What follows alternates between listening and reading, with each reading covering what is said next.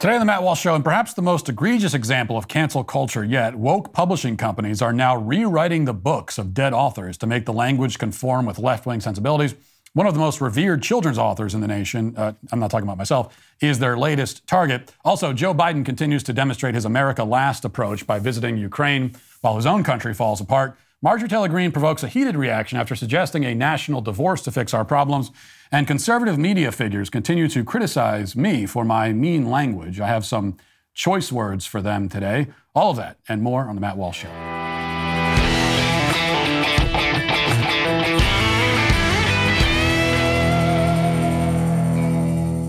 The U.S. blew through $31.4 trillion, the trillion-dollar debt ceiling in December, and still the White House refuses to reduce spending. While our national leadership has buried their heads in the sand when it comes to fiscal responsibility, it's time to pull yours out. Our economy is in trouble. It's time to start thinking about your investments and your future.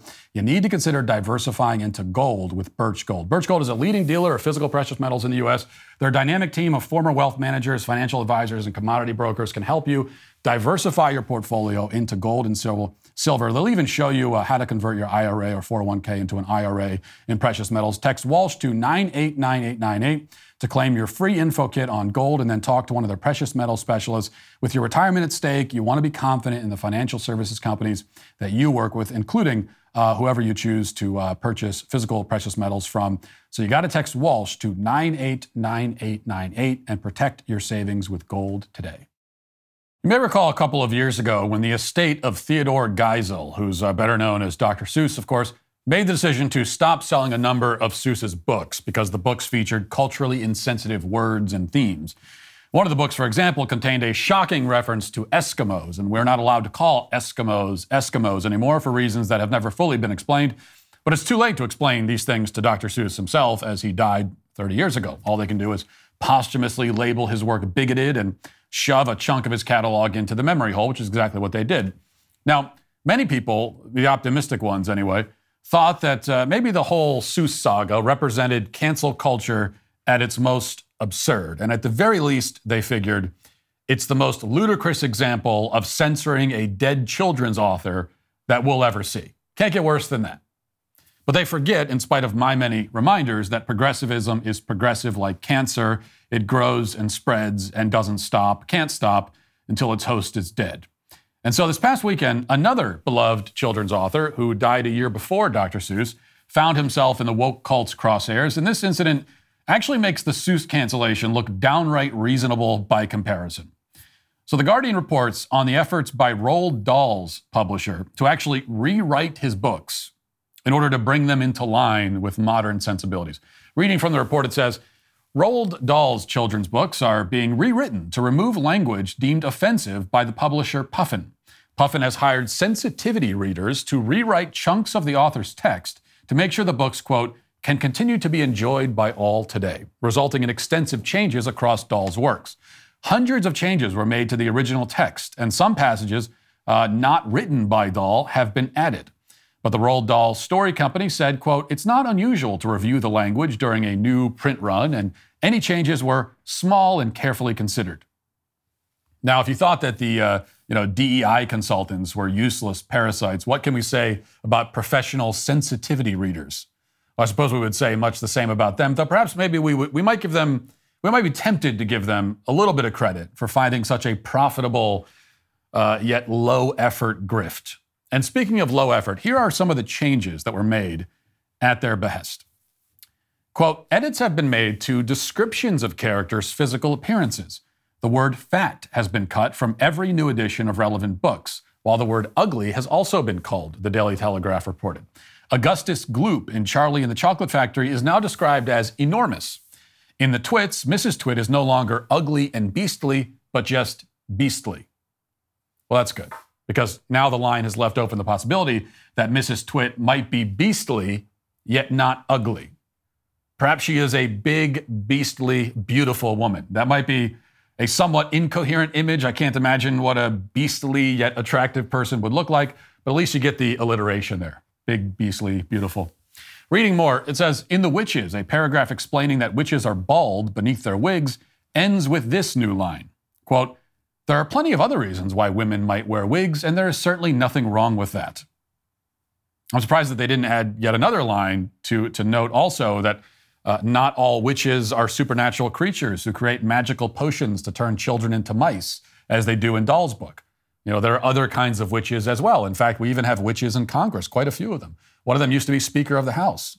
It seems that sensitivity readers missed an opportunity to fully combat the stigma against witches. I'm a little disappointed by that. Hopefully they'll catch it on the next go-around. Back to The Guardian says, in previous editions of James and the Giant Peach, the centipede sings, Aunt Sponge was terrifically fat and tremendously flabby at that. And Aunt Spiker was thin as a wire and dry as a bone, only drier. Both verses have been removed, and in their places are the rhymes, Aunt Sponge was a nasty old brute and deserved to be squashed by the fruit, and Aunt Spiker was much of the same and deserves half of the blame. This is another important edit. As we all know, it's deeply offensive to call a woman fat. We should instead be polite and merely call them brutes who deserve to be squished to death. But, you know, we shouldn't be surprised that these changes make no sense at all. After all, the woke police, they still haven't quite figured out what to do with fatness, because on the one hand, of course, they want to stop you from calling people fat because it's intolerant. But on the other hand, they preach about fat acceptance and declare that fat is beautiful. But if fat is acceptable and beautiful, then why can't we call people fat? Wouldn't we be complimenting them in that case? I mean, one of the greatest things you could say to someone is, hey, you fat ass. You're calling them beautiful. So the sensitivity readers are a bit confused on that point. But one thing they know for sure is that any reference to biological sex is, of course, terribly offensive now. Reading again, it says, references to female characters have disappeared. Miss Trunchbull and Matilda, once a most formidable female, is now a most formidable woman. Gender-neutral terms have been added in places where Charlie and the Chocolate Factory's Oompa Loompas were small men. They are now small people. The Cloud Men in James and the Giant Peach have become Cloud People. Puffin and the Roald Dahl Story Company made the changes in conjunction with Inclusive Minds, which its spokesperson describes as, quote, a collective for people who are passionate about inclusion and accessibility in children's literature. Alexandra Strick, a co-founder of Inclusive Minds, says that they aim to ensure authentic representation by working closely with the book world and with those who have lived experience of any facet of diversity. A notice from the publisher sits at the bottom of the copyright page of the latest editions of Dahl's books and says, quote, the wonderful words of Roald Dahl can transport you to different worlds and introduce you to the most marvelous characters. This book was written many years ago, and so we regularly review the language to ensure that it continued to be enjoyed by all today. Now, as I said at the beginning, this is all significantly worse than simply banning books or taking them off the shelves. It represents a rather startling escalation by the woke brigade. Because if they had, removed the offensive, quote-unquote, Dahl books from circulation, that would be a ridiculous and shameful move, just like it was with Dr. Seuss. But it would at least be honest, more honest at any rate, and it would keep the author's work intact. But now they've taken the liberty to rewrite the books and change the author's words without his consent to make it more acceptable by their standards. And you don't need to strain very hard to see where this is going. It's one thing to imagine a world where Shakespeare has been entirely removed from the classroom because he was a white male who authored works that contained problematic themes. That prospect is disturbing enough if it isn't already happening, which it probably is. But now imagine a world where kids are taught Shakespeare, except they're reading things that Shakespeare never actually wrote. I would rather Shakespeare be cast aside as a toxic white male than retroactively edited to be turned into a woke, transgendered polysexual or whatever they would do to him. Yet that's where we're headed. Now, the problem with this approach is not simply that it's politically correct. We have moved way past mere political correctness at this point. The problem is that, first of all, it's a lie. So you may wish that an author had written something a different way and used different language, gone this direction instead of that. But those wishes are born from the fact that the work is not your work. It came from someone else's mind. You wish he had written it a certain way, but he didn't write it that way. He wrote what he wrote, no matter how you feel about it. This is no different from rewriting the history books to tell the story of what you think should have happened in history, rather than telling what actually did happen. And of course, that's exactly what they're going to do with the history books, if they aren't already. The left believes that it has the moral authority to alter anything it wants to alter because it doesn't believe that anything that conflicts with their worldview has any right to exist in the first place. And that's really what this comes down to. From their perspective, Roald Dahl had no right to author those kinds of books in the first place because it conflicts with them and it makes them feel bad. And so he had no right to do that. And so that gives them the moral license to do whatever they want. If that means burning the books, banning them, they can do that. If that means rewriting it, it means that. This is not only unethical and arrogant in the extreme, editing a dead writer's words so that they sound better to you, but it also deprives children of the full enrichment and edification that can come from reading the vivid and even maybe sometimes a little upsetting, if the child is an especially sensitive type, words of a great imaginative writer. See, we tend to worry that this kind of censorship will help to indoctrinate children into wokeness. And we're right to worry about that. We should be worried about it. But it's perhaps an even greater concern that it will help to make our children into bland, boring people, which of course is an inevitable consequence of making them woke. And if you want to make children bland and boring and bored, there is no better way to do it than to reimagine great children's literature so that it sounds like something written by a diversity consultant. That is just about the worst and most disrespectful thing you can do to a piece of literature. And it's also a very terrible thing to do to the child who is reading it. Now let's get to our 5 headlines.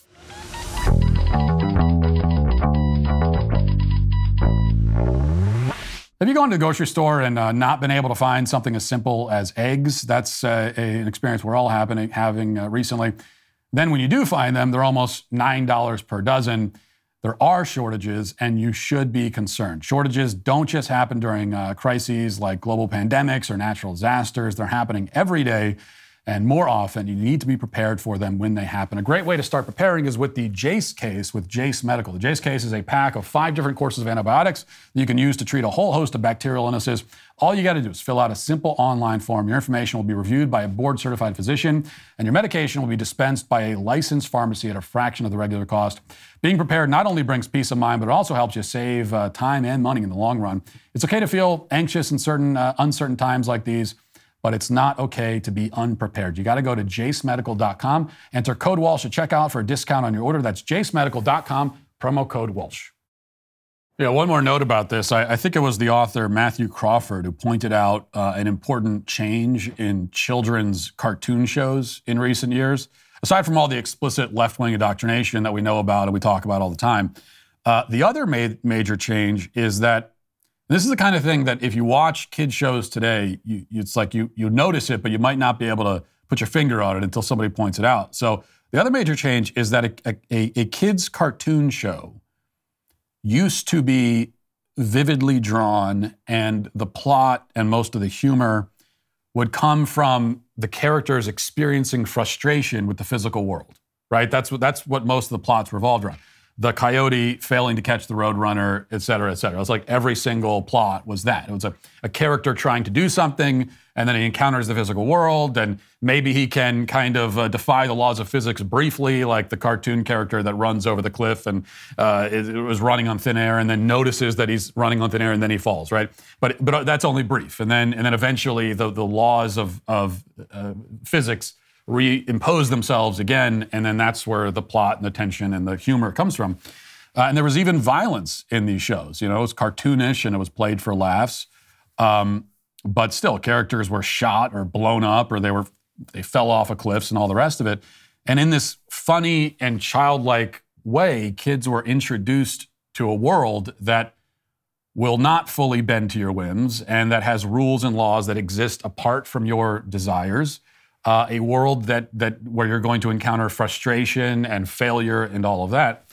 But kids' cartoons today are, again, aside from the blatant, explicit left-wing propaganda, along with that, they're bland, they're sanitized, they all kind of look the same, and there's no frustration. The characters never are frustrated, especially for cartoon shows that are meant for very young kids. There's certainly no pain. There's definitely nothing like violence. Crawford gives the example of the modern Mickey Mouse Clubhouse cartoons where, again, it's just a sanitized animation. It just looks bland and boring. But on top of that, the house is like magical and it solves all the problems for the characters. And so just when you get to the point where you think they're about to be frustrated by something magical happens and it's okay. And that's what we're feeding to kids. And I think what they're doing with Roald Dahl and rewriting these books is a similar kind of thing. Just changing the words so that there's nothing that might be a little bit upsetting or a little bit frustrating. Yeah, describing a character as ugly might be, if a kid is sensitive, it might be, oh, that's a little rude. So we're going to take all of that out, add disclaimers. Oh, yes, this character is bald, but there are lots of other bald people, by the way. Just making everything kind of soft and bland and boring. And this is all the content that's being fed to kids all the time. All right. So Joe Biden went to Ukraine yesterday. This is supposed to be a very big deal for some reason. We're supposed to be very impressed by that. Fox has the story. It says President Biden's surprise Monday trip to Ukraine was actually an operation that began under the cover of darkness early Sunday morning and included a plane ride on an Air Force C-32 jet, a motorcade on an empty Polish highway, and a long overnight train ride into the war-torn country. The small two-person print press pool accompanying Biden on the trip found out it was happening just days before and had to arrive at Andrews Air Force Base in Maryland in the wee hours of the morning before being forced to hand over their phones before boarding the jet. The plane was parked in the dark next to a hangar away from the tarmac with the shades drawn. The plane stopped to refuel. Okay, why am I reading this? Who cares? I don't need the whole saga. He's not James Bond. He got on a plane, basically, and he went to Ukraine. That's what happened. And you know what? This would be a lot more impressive and harrowing if, like, Sean Penn hadn't already been there and other celebrities. And if cable news pundits hadn't already gone there dressed like G.I. Joes to pretend to be fighting the Russians. Every famous left-of-center person has been to Ukraine at this point. It is like it's a tourist attraction for these people. And Biden was among the last to show up. So I find it, for that reason, a little bit less impressive. Although it is interesting that Biden showed up there and he's on the tarmac, and you can see they have a place, they marked down a place where he's supposed to stand for the photo op in the middle of a war zone, right? It's a very dangerous, but they took the time to put some tape down so that Biden would know where to stand for the photos. And they do the photo op, and it's just at that moment when he arrives for the photo op that you hear the air raid sirens going off in the background. And other journalists that, I don't know, maybe they didn't know exactly what they were saying, but other journalists on the scene reported that it's been a long time since they've heard the air raid sirens. And it just so happens to go off the moment Biden arrives and the cameras are rolling. Wow. Very convenient timing to make all this quite dramatic. And it worked for the media. They are very impressed. Here's CNN talking about it. As our resident historian here, place this in the context, in the pantheon of presidential visits to war zones. Presidents have visited Iraq and Afghanistan in recent years, but those were U.S. wars. This is a Ukrainian war, no U.S. military presence on the ground. How significant? It's extremely significant. The United States is wedded more to the Ukraine than ever before. I go back to history and think of Roosevelt and Churchill when FDR had to sneak off in the dead of night, even had a body double at one point to first meet Winston Churchill off the coast of Newfoundland. And then, of course, you had all those World War II meetings between Churchill.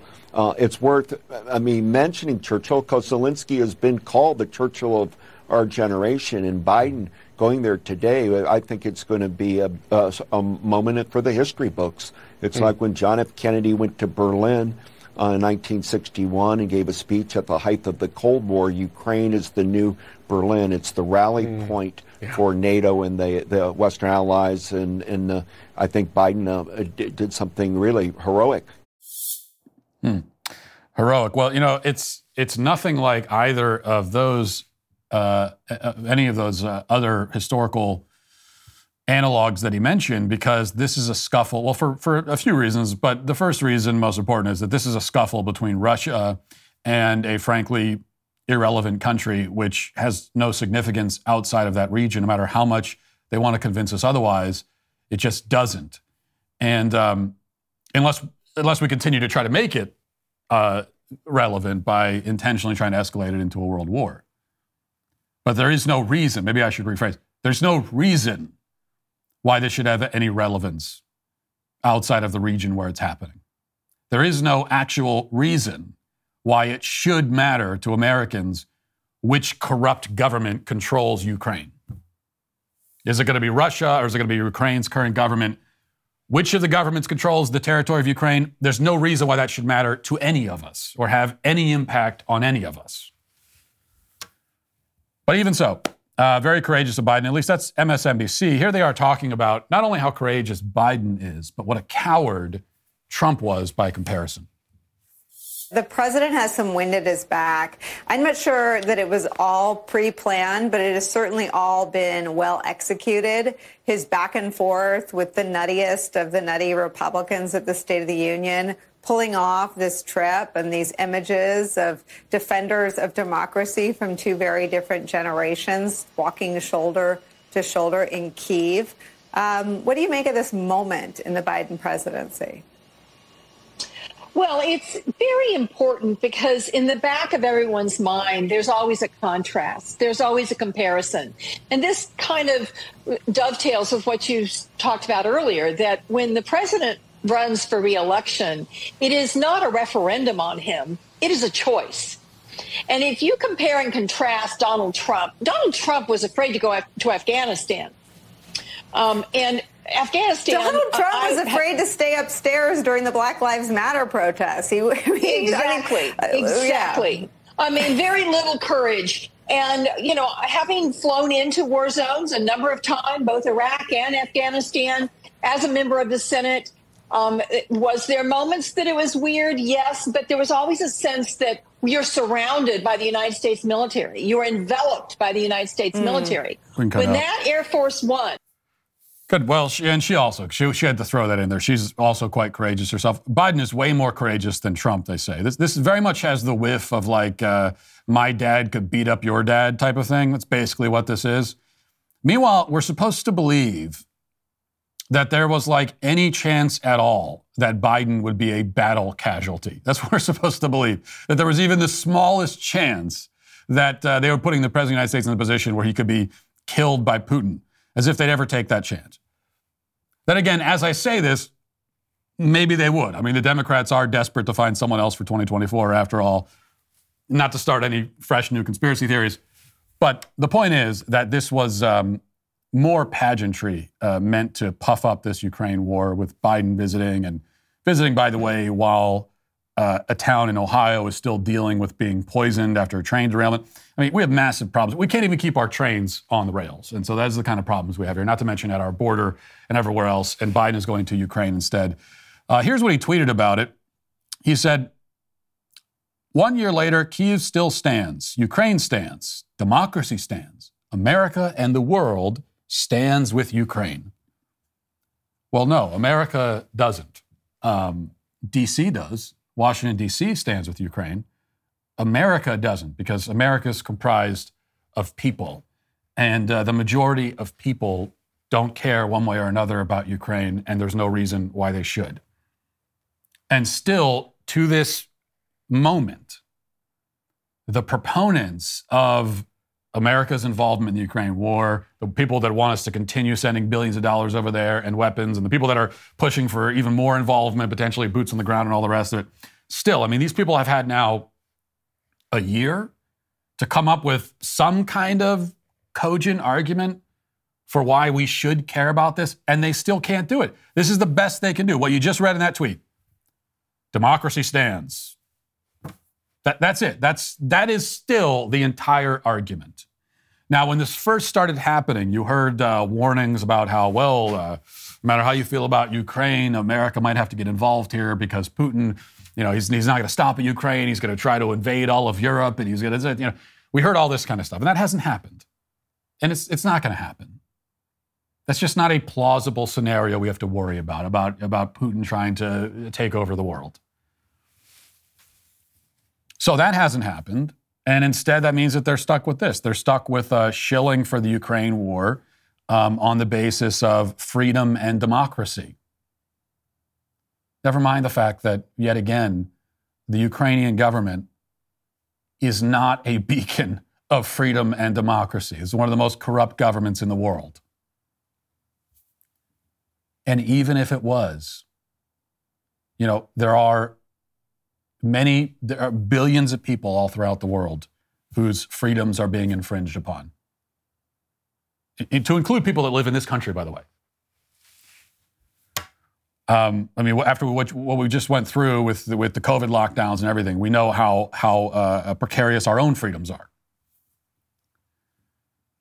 But versions of that happening all over the world, and people that are in really difficult spots all over. There are wars and conflicts and larger powers trying to impose themselves onto weaker powers and weaker people. That's happening all over the globe.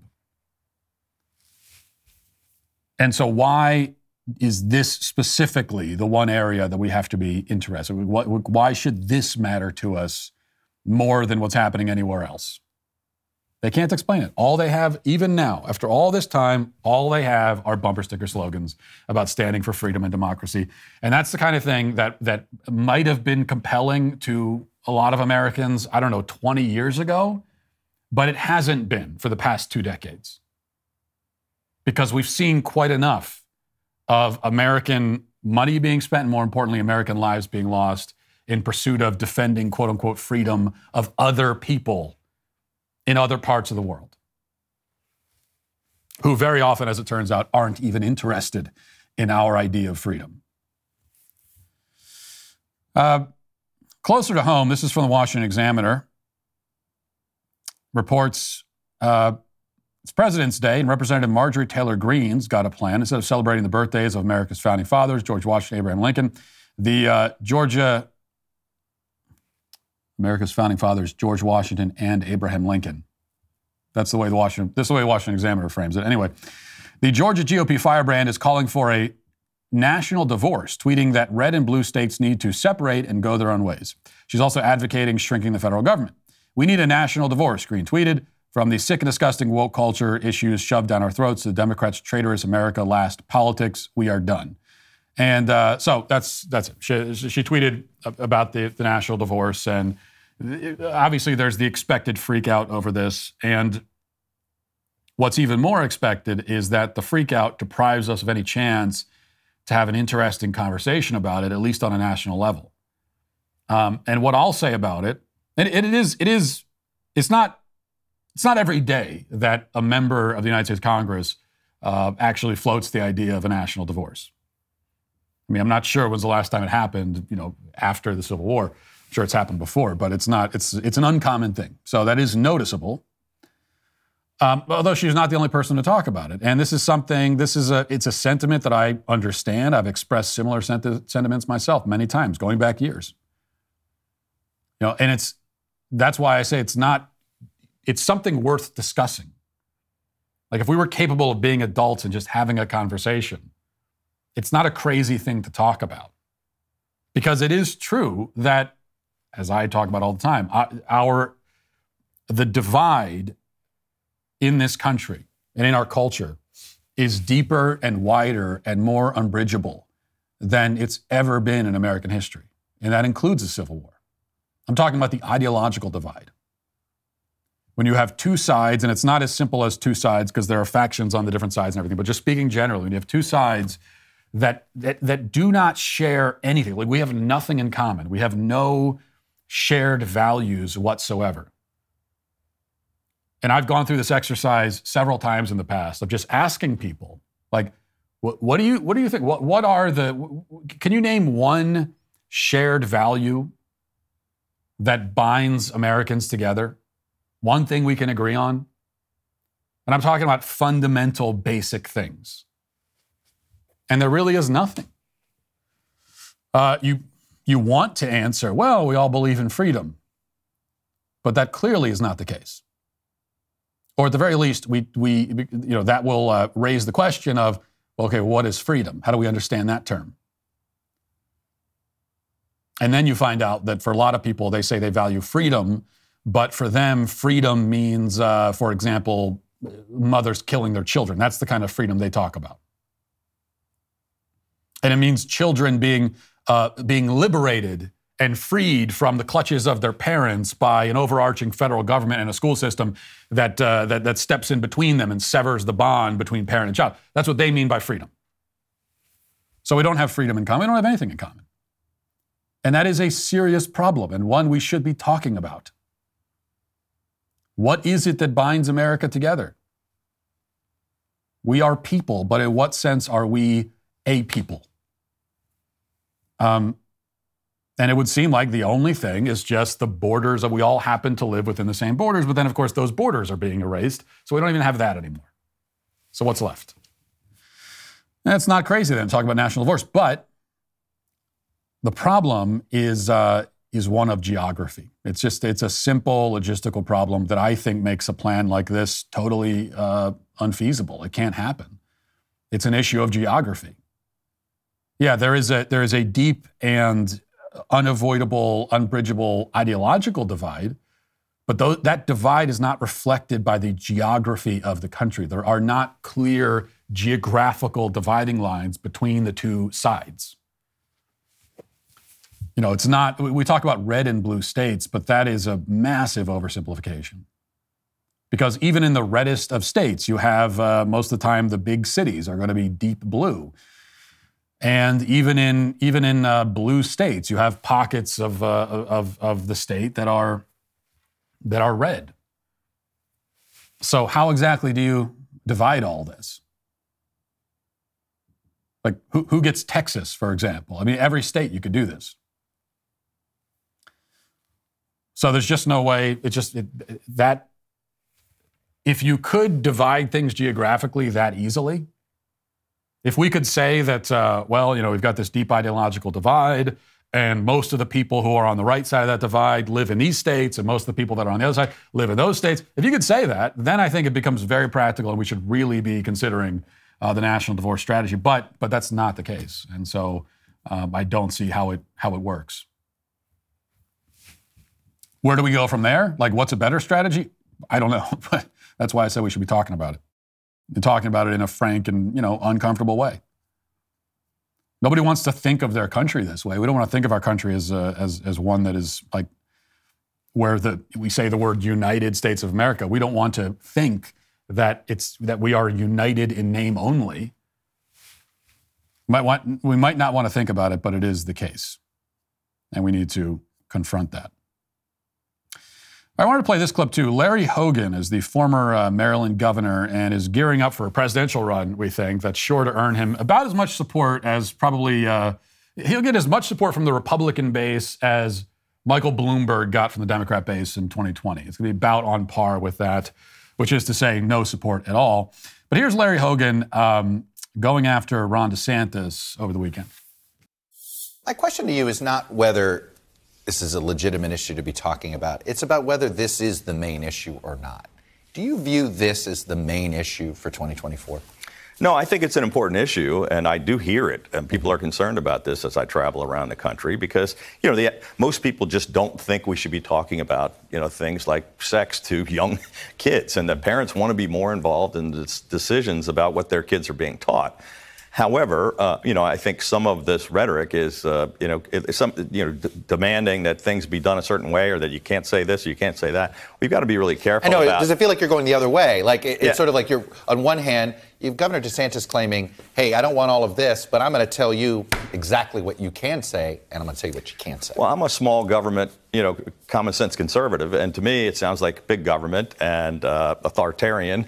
You have to agree with me, and I'm going to tell you what you can and can't do. So, but it's an issue. It's not the most important issue. I think more people are concerned about the economy, inflation. They're concerned about crime, but education's one of the things that we've got to talk about. Yeah, this is, you put him in the same camp as Nikki Haley or these other Republicans that are looking at jumping into the 2024 race. They're going to run campaigns that might have had a chance in 2008. That's especially the case for Nikki Haley. Nikki Haley, I know we're not talking about Nikki Haley, that was Larry Hogan, but they don't exactly look the same. But Nikki Haley would have been a formidable Republican nominee for the presidency in 2008. But it's not 2008 anymore, and so she's not anymore. And Larry Hogan's in the same kind of, it's just kind of your milquetoast, whatever, moderate Republican thing. And he doesn't even have the courage to just say what he really thinks.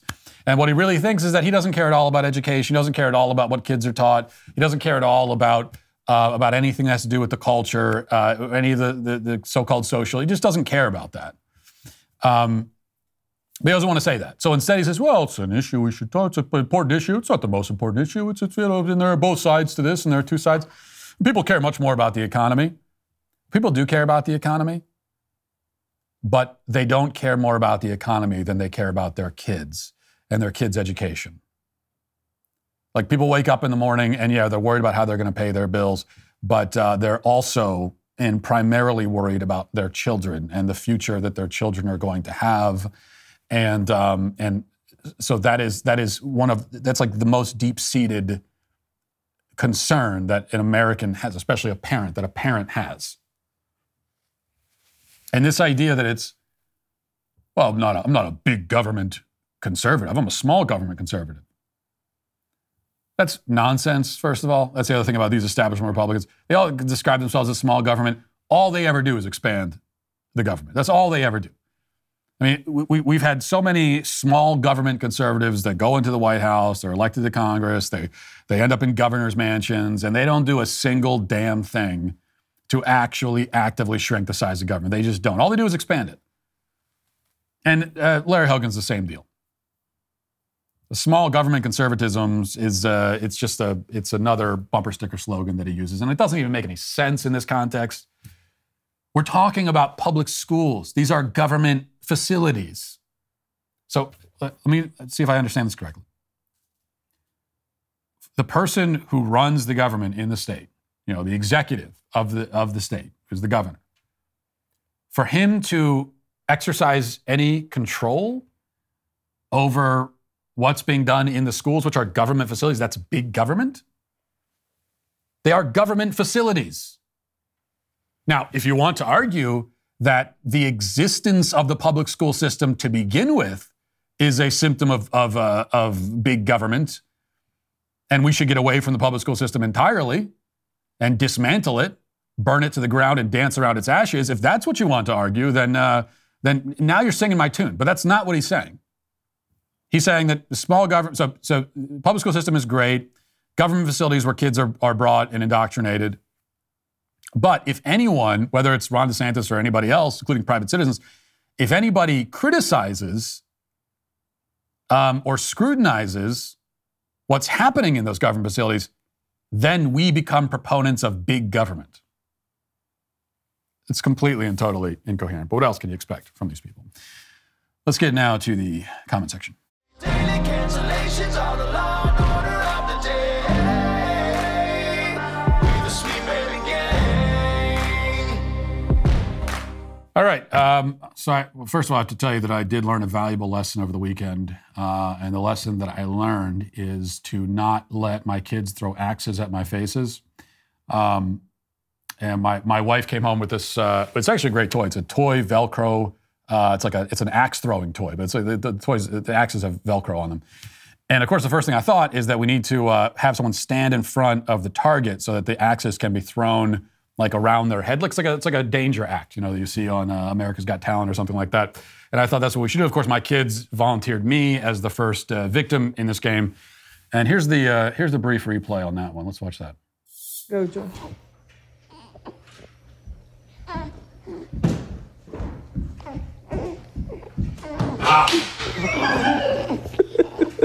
Supposed to try not to hit me. I've watched that replay a few times, and this is starting to feel flagrant and intentional. I have to be honest with you. She put that axe right between my eyes. And some people have asked me, why did I think that was a good idea to do?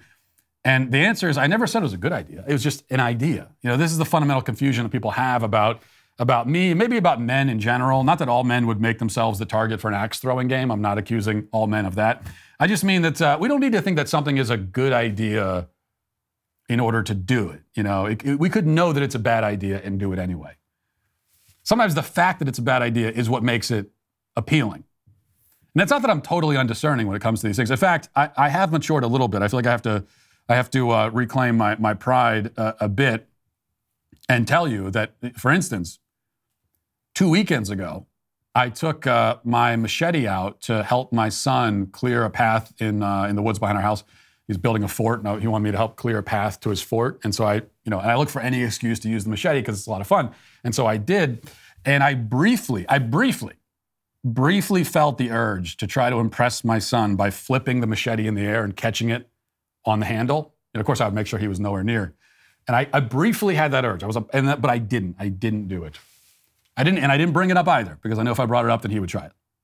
So the thought crossed my mind.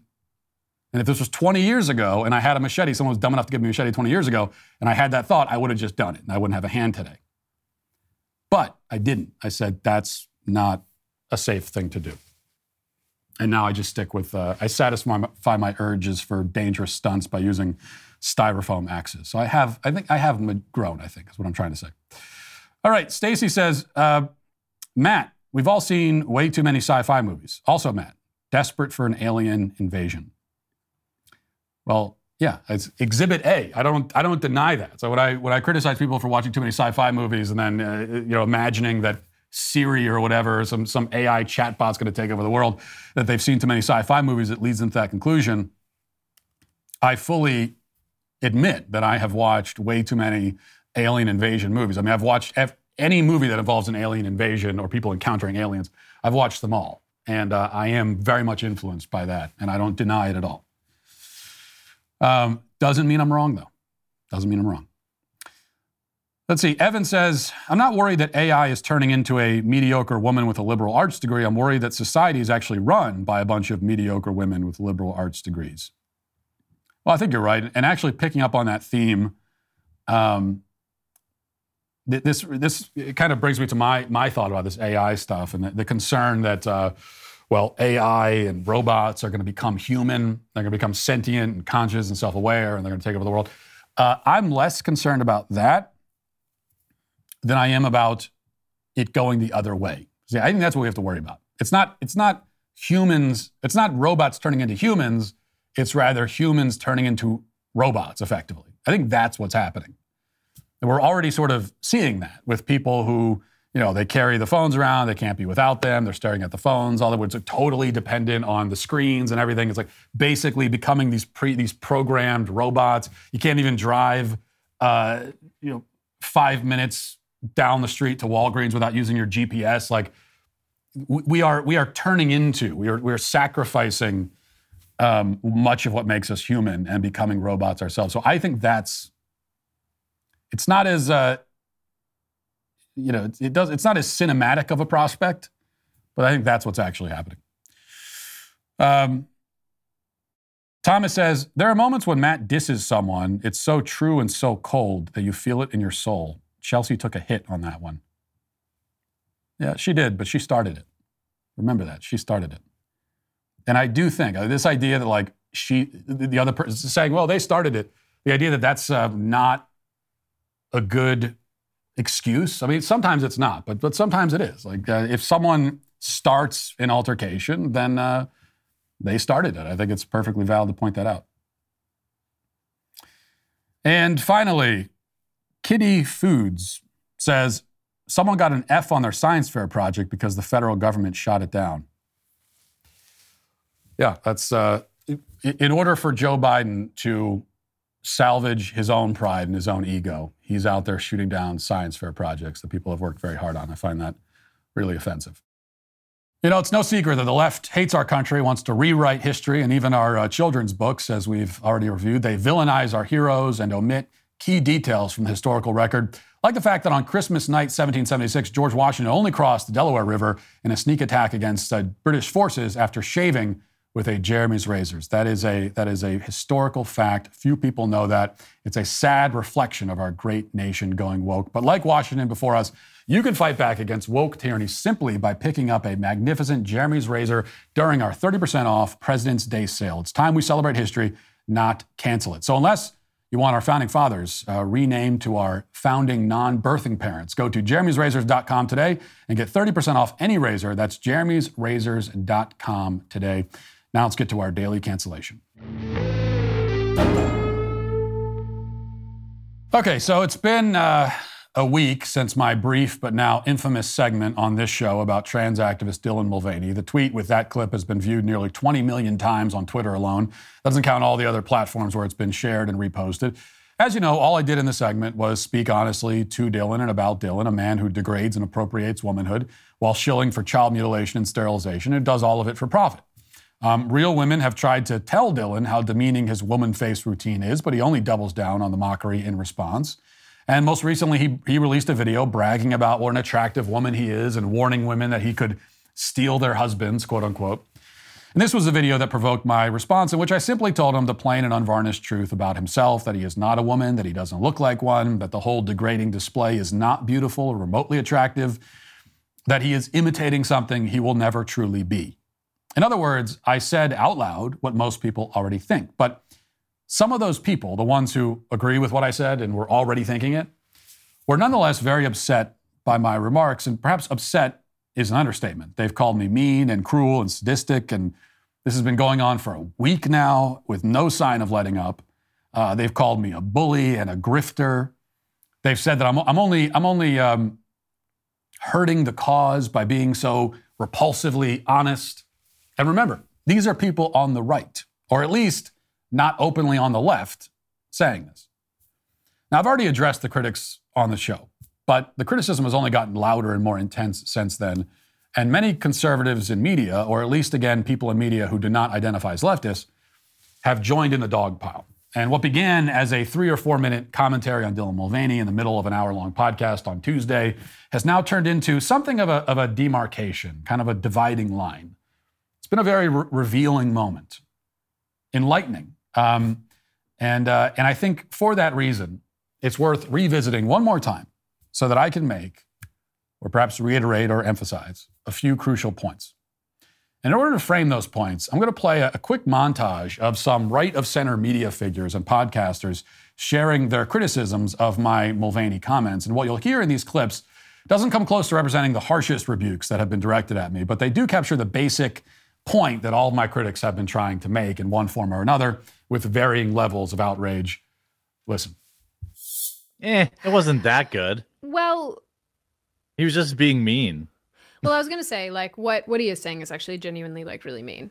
Parts of the whole thing is true. Like, it's not like it's untrue. It's not like Dylan Mulvaney is a male, and he will always be a male. And no matter how much makeup or face feminization or whatever, you'll always be a male. This is, like, a reality. I have a lot of contempt for these people.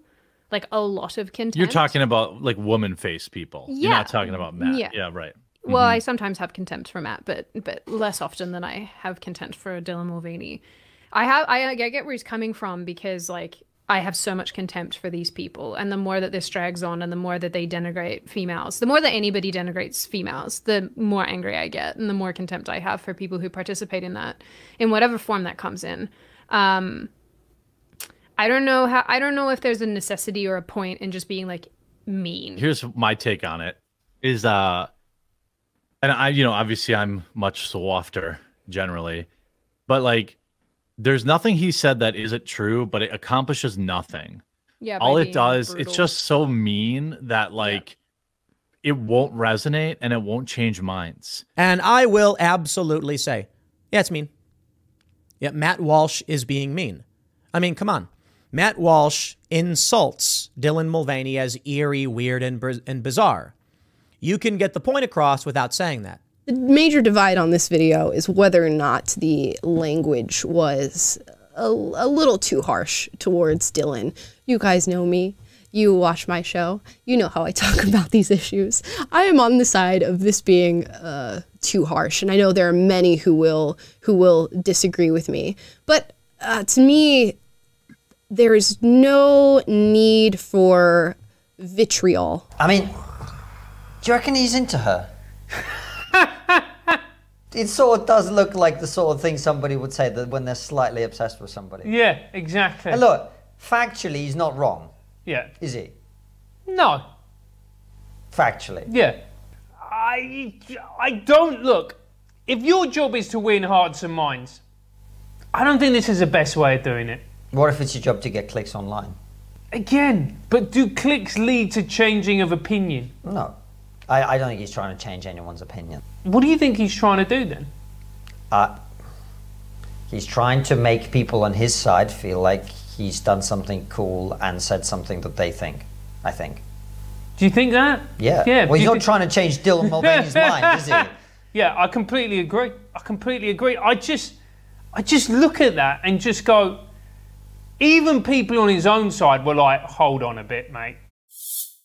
Okay, so that was Tim Pool, Jeremy from the YouTube channel The Quartering, Sydney Watson, Amala Ekpanobi from PragerU, and the guys from the podcast Trigonometry. Now, one thing I want to be clear about here is that I'm not mad at any of these people. There are no hard feelings. We can disagree and all that. It's fine. I could have done without the snideness and the lame cheap shot from the Trigonometry guys at the end, especially in a video where they're supposed to be lecturing me about the value of taking the high road. Okay, when you're going to do that, you can't start the video by insulting me, but we'll leave that to the side for now. Instead, all I'd like to do is address the overarching criticism one last time. First, you'll notice the connecting thread. Okay, they all agree that I'm right, that what I said is factually correct, but they think that it goes too far by saying it out loud. Mulvaney's the one running around like some cartoon of a woman, passing out tampons in the women's room and meeting with the president to defend the mutilation of children, but I went too far. Well, see, this is where we differ. Because in the culture war, I don't think it's possible to go too far by speaking truth. The truth is the truth. It is what it is. It's the reality. Are we going to defend it or are we going to conceal it? Are we going to embrace it or are we going to hide from it? You can't have it both ways. When it comes to gender ideology, the truth is ugly. It is brutal and harsh and disgusting. I wish it wasn't that way, but it is. I didn't make it that way. I didn't create the ugliness. I'm merely pointing to it and saying, look at this. Look at it for what it is. But you would rather that I soften the blow a little bit, that I dress the truth up to make it prettier, more palatable. You want me to lie to protect the feelings of our enemies. And make no mistake, Dylan Mulvaney is our enemy. He is an open, visible, active, and passionate advocate for the abuse of children, the war on fundamental truth, and the destruction of human society as we know it.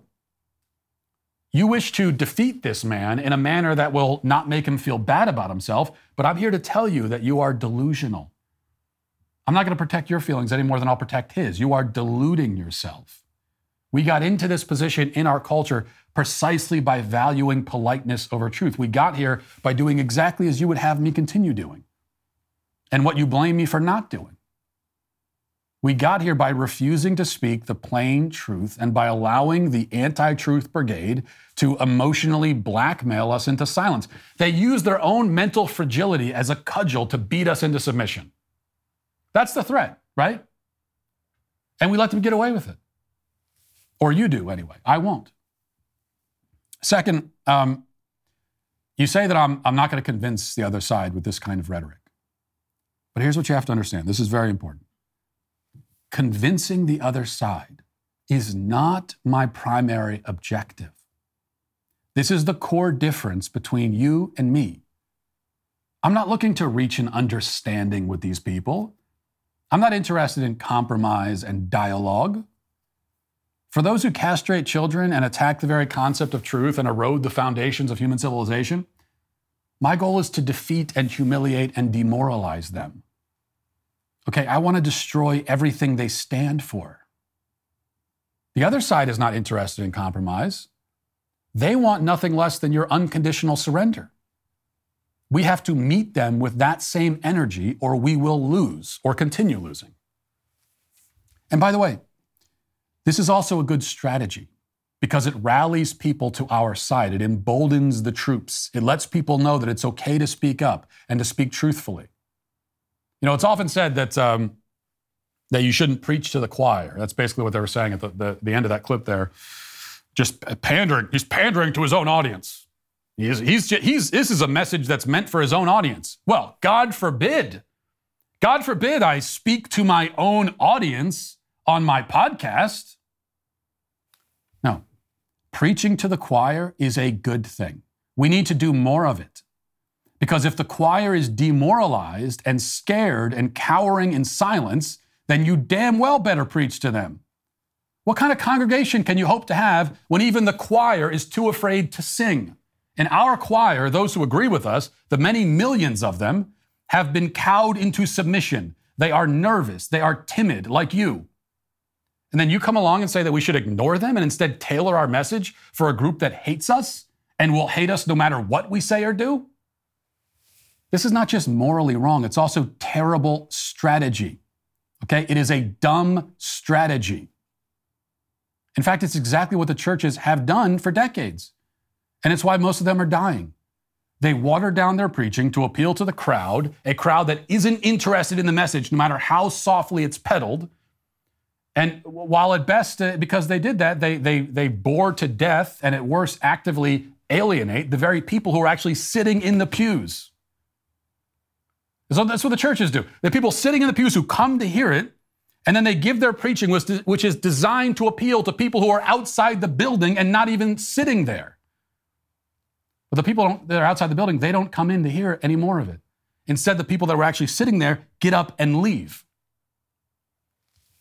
Conservatism has made the same mistake. And at what point do we learn the lessons that our own recent history seeks to teach us? Now, you say that we can't win hearts and minds by being nice. Because, by the way, I'm not saying that we're only preaching to the choir.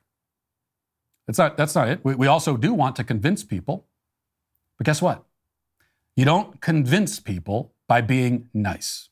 You don't. At least not on a cultural level. I mean, where did you get this idea? Where did you arrive at this conclusion? That the way to win the culture is by being nice. Is that how the left won the culture?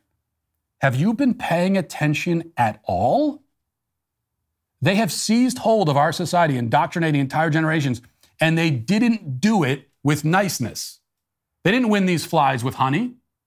They did it by being bold and aggressive and by making their opposition's arguments seem not only wrong, but utterly horrific and insane. That's how they did it. See, it turns out that the tone of your argument is often more important than the substance of it. And the tone that actually wins the day on a cultural level is the one that is unwavering and which paints the opposition as so repulsive that you shouldn't even take their position into consideration.